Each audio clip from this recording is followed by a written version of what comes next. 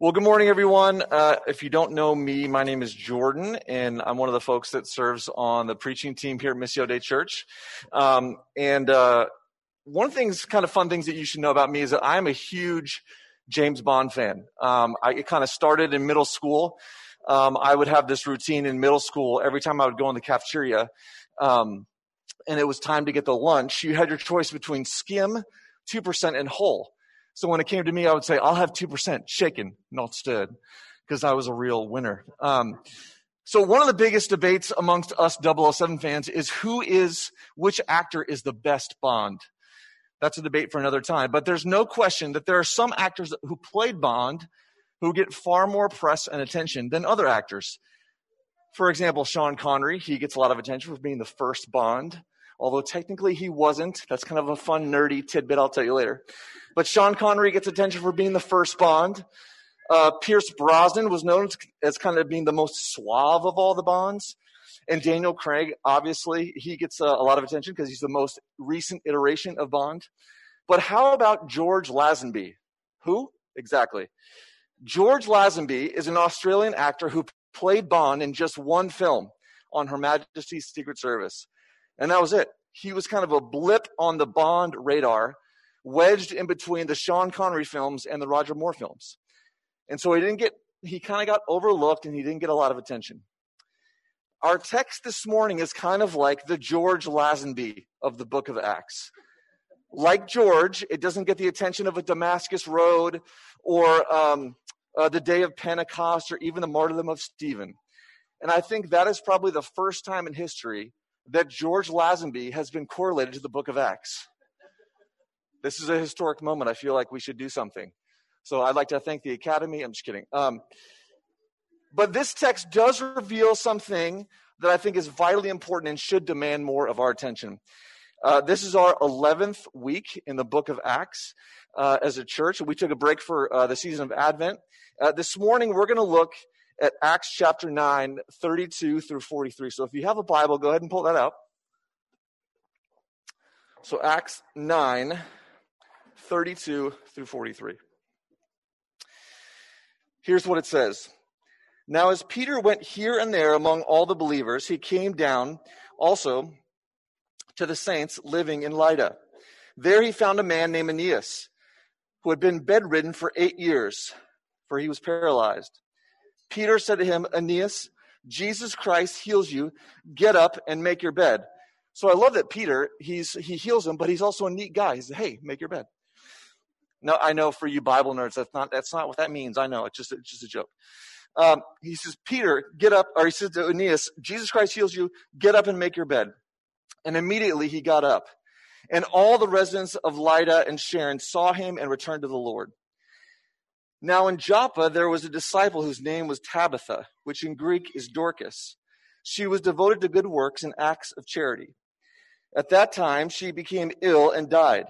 And when they had washed her, they laid her in a room upstairs. Since Lydda was near Joppa, the disciples who heard that Peter was there sent 2 men to him with the request, please come to us without delay. So Peter got up and went with them. And when he arrived, they took him to the room upstairs.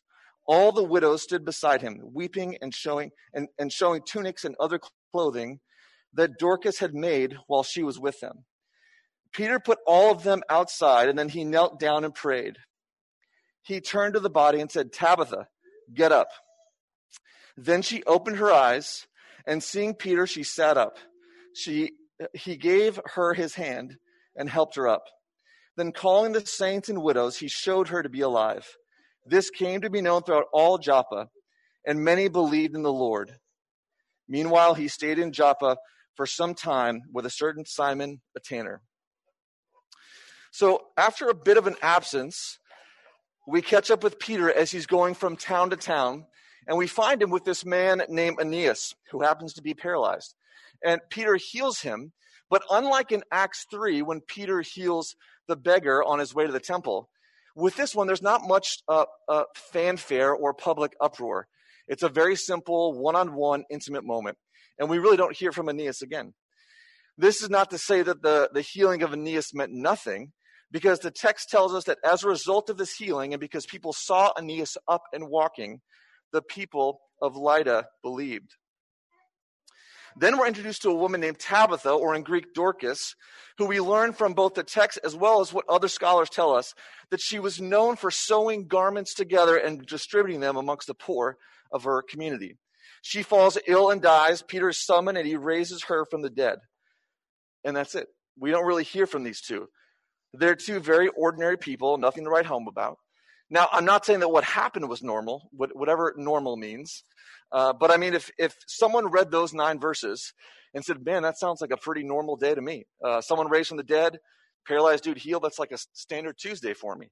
I'd like to hear more if that's you. It's not normal because of what happened, but it does seem normal in terms of who these things happened to. Very ordinary people. Here's what's fascinating that leads me to an observation that I want us to see from this text. According to the book of Acts, there is no other person in the early church that gets raised from the dead except for this woman named Dorcas. This begs the question, why? And why would Luke, the author of our text, include this in his account? Why Dorcas? She was just an ordinary woman, one of probably many in the early church. Why not someone else? Why not raise Stephen from the dead? In fact, if Stephen were raised from the dead, that would be even far more effective in terms of the growth of the early church. Because remember, there's an entire crowd around Stephen. Can you imagine? They stone him to death. Stephen falls dead, and then Peter comes in and raises him from the dead. The whole crowd would undoubtedly proclaim, Jesus is the Messiah. I now believe, and hundreds would come to faith. But that's not what happened. Instead, Dorcas is the one chosen for this unique movement of God.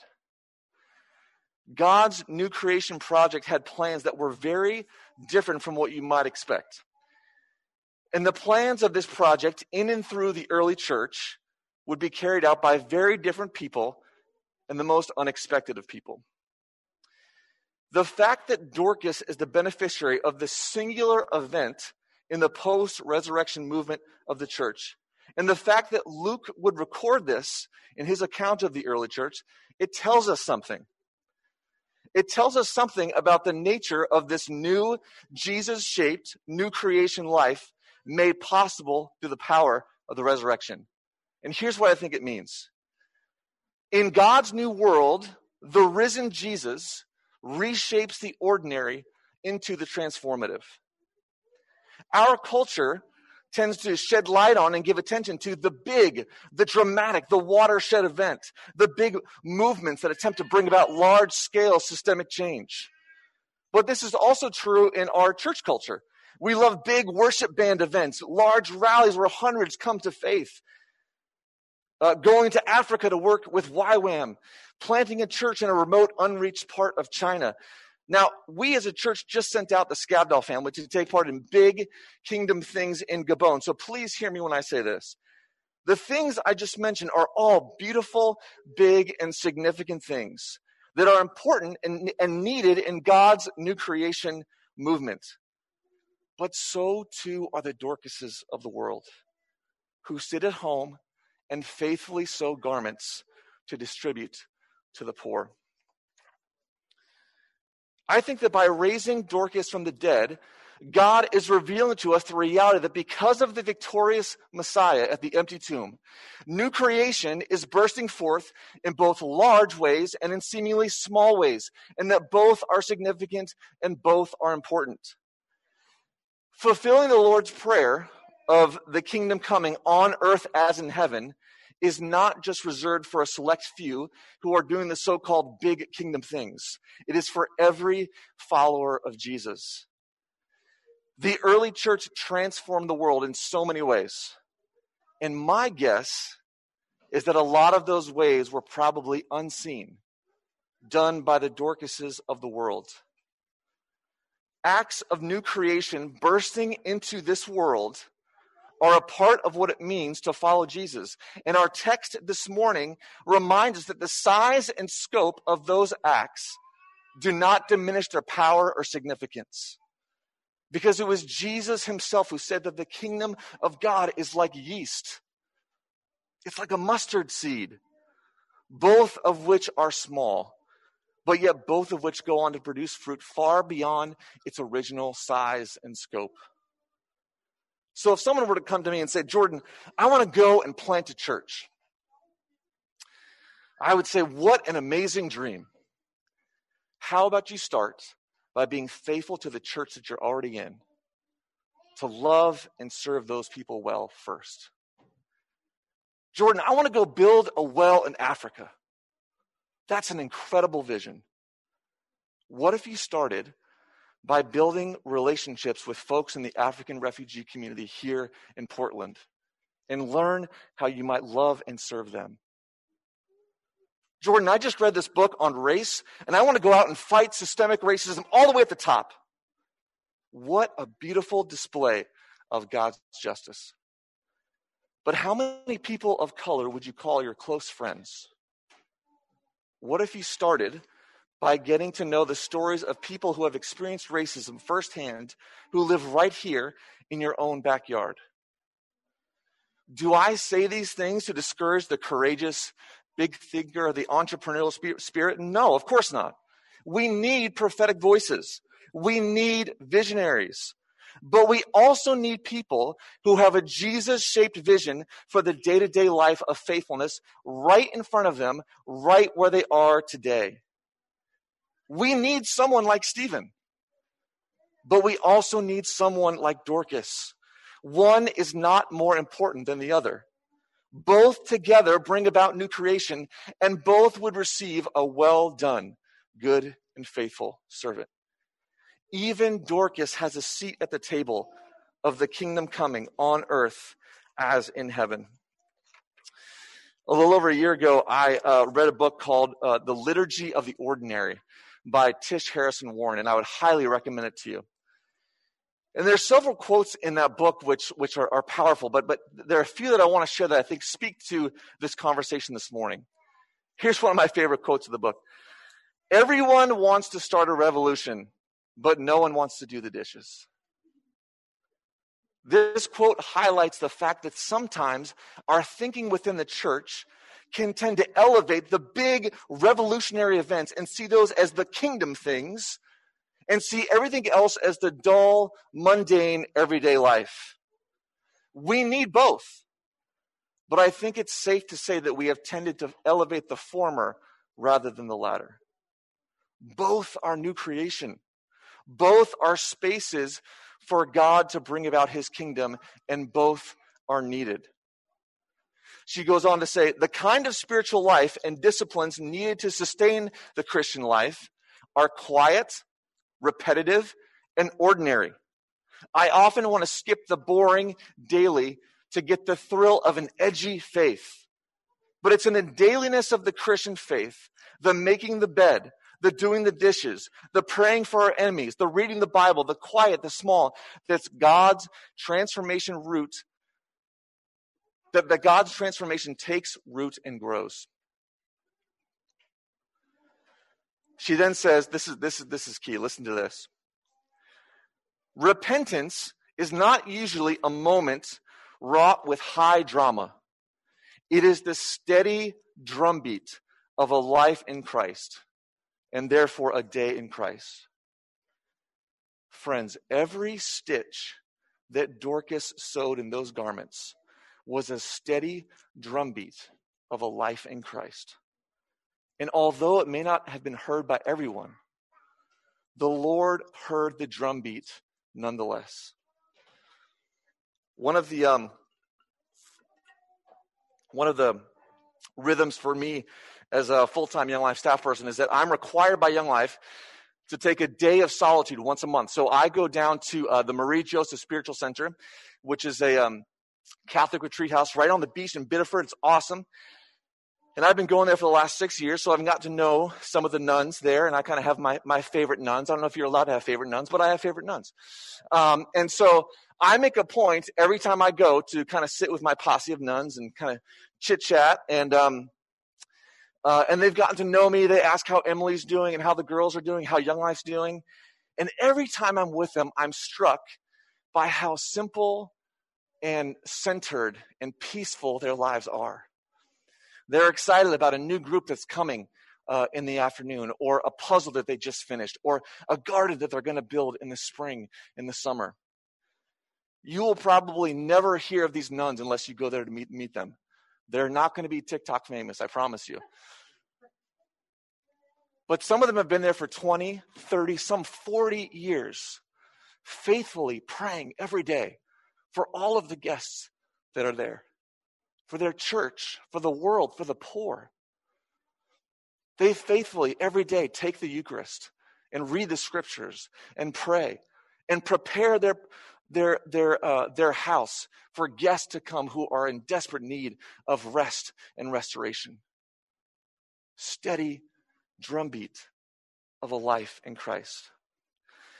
You probably don't know the name Vijay Jayaraman. Vijay Jayaraman is on my Mount Rushmore of men who have forever changed my life. Vijay grew up in India, and he was at a boarding school where foreign missionaries would come, and there was a New Testament that was left on his bed. And so over time, he just read this New Testament, and one night he got down on his knees, and the best he could understand from reading the New Testament, gave his life to Christ. During middle school and high school, Vijay would sneak out to the library to read the Bible, because his family, if they found out that he was following Jesus, it would be a huge deal. So all throughout middle school and high school, he would sneak out to read little bits of the Bible and take notes and stuff it in his pockets and hide it in his room. And then before he went off to college, he kind of came out to his family as a follower of Jesus. And it was forever ruptured, his relationship with his family.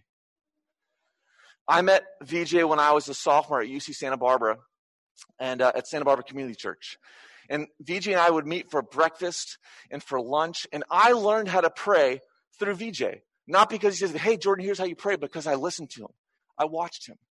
I learned what it meant to love your wife as Christ loved the church. Not because he said, this is how you do it, because I just watched him, how he would love Jaylene and his girls. Vijay and Jaylene kind of subtly and kind of incognito would help financially people in the community that just lost their jobs, including me when I first came on Young Life staff and I was broke as a joke. And they would help house people that just lost their homes. Vijay has memorized more scripture than anyone I've ever known. He's memorized the entire book of Colossians and half of Romans. He'll take weekends to fast and pray for his wife, for his family, for his business, of how he can give more of the money that he's made from his business away to other people, to missionaries, to other people. And on top of it, he has a PhD from MIT.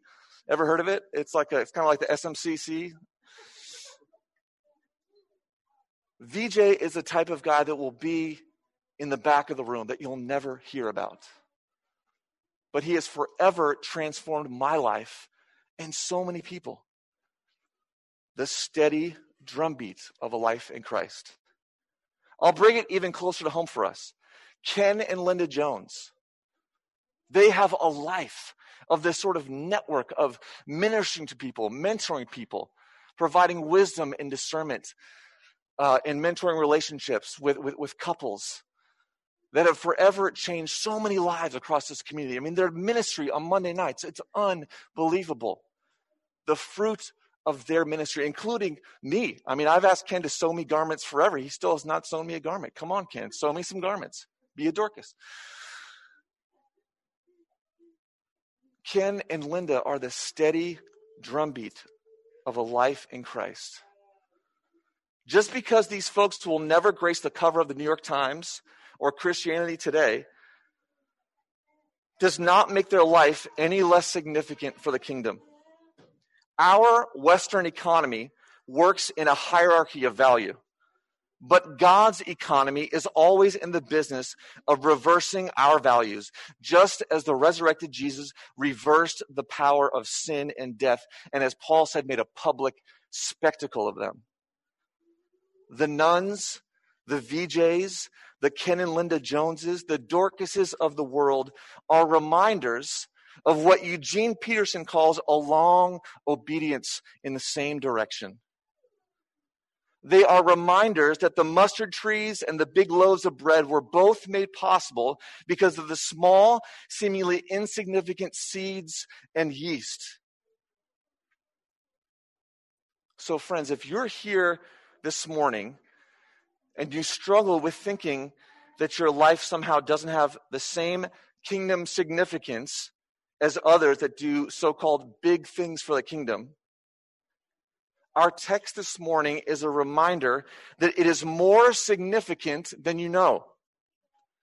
And that's not from anything that you've done, but from everything that Jesus has done.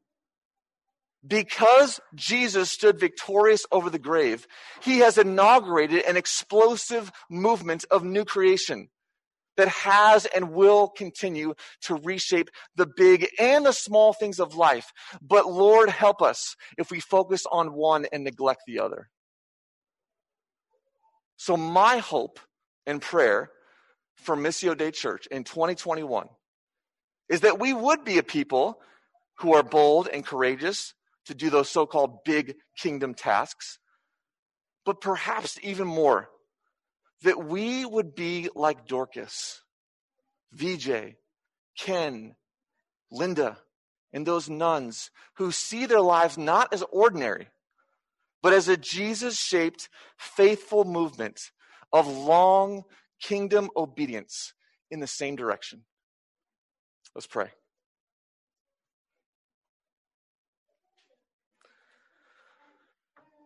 Jesus, it is because you stood victorious over sin and death and stood outside of that tomb that we are here this morning.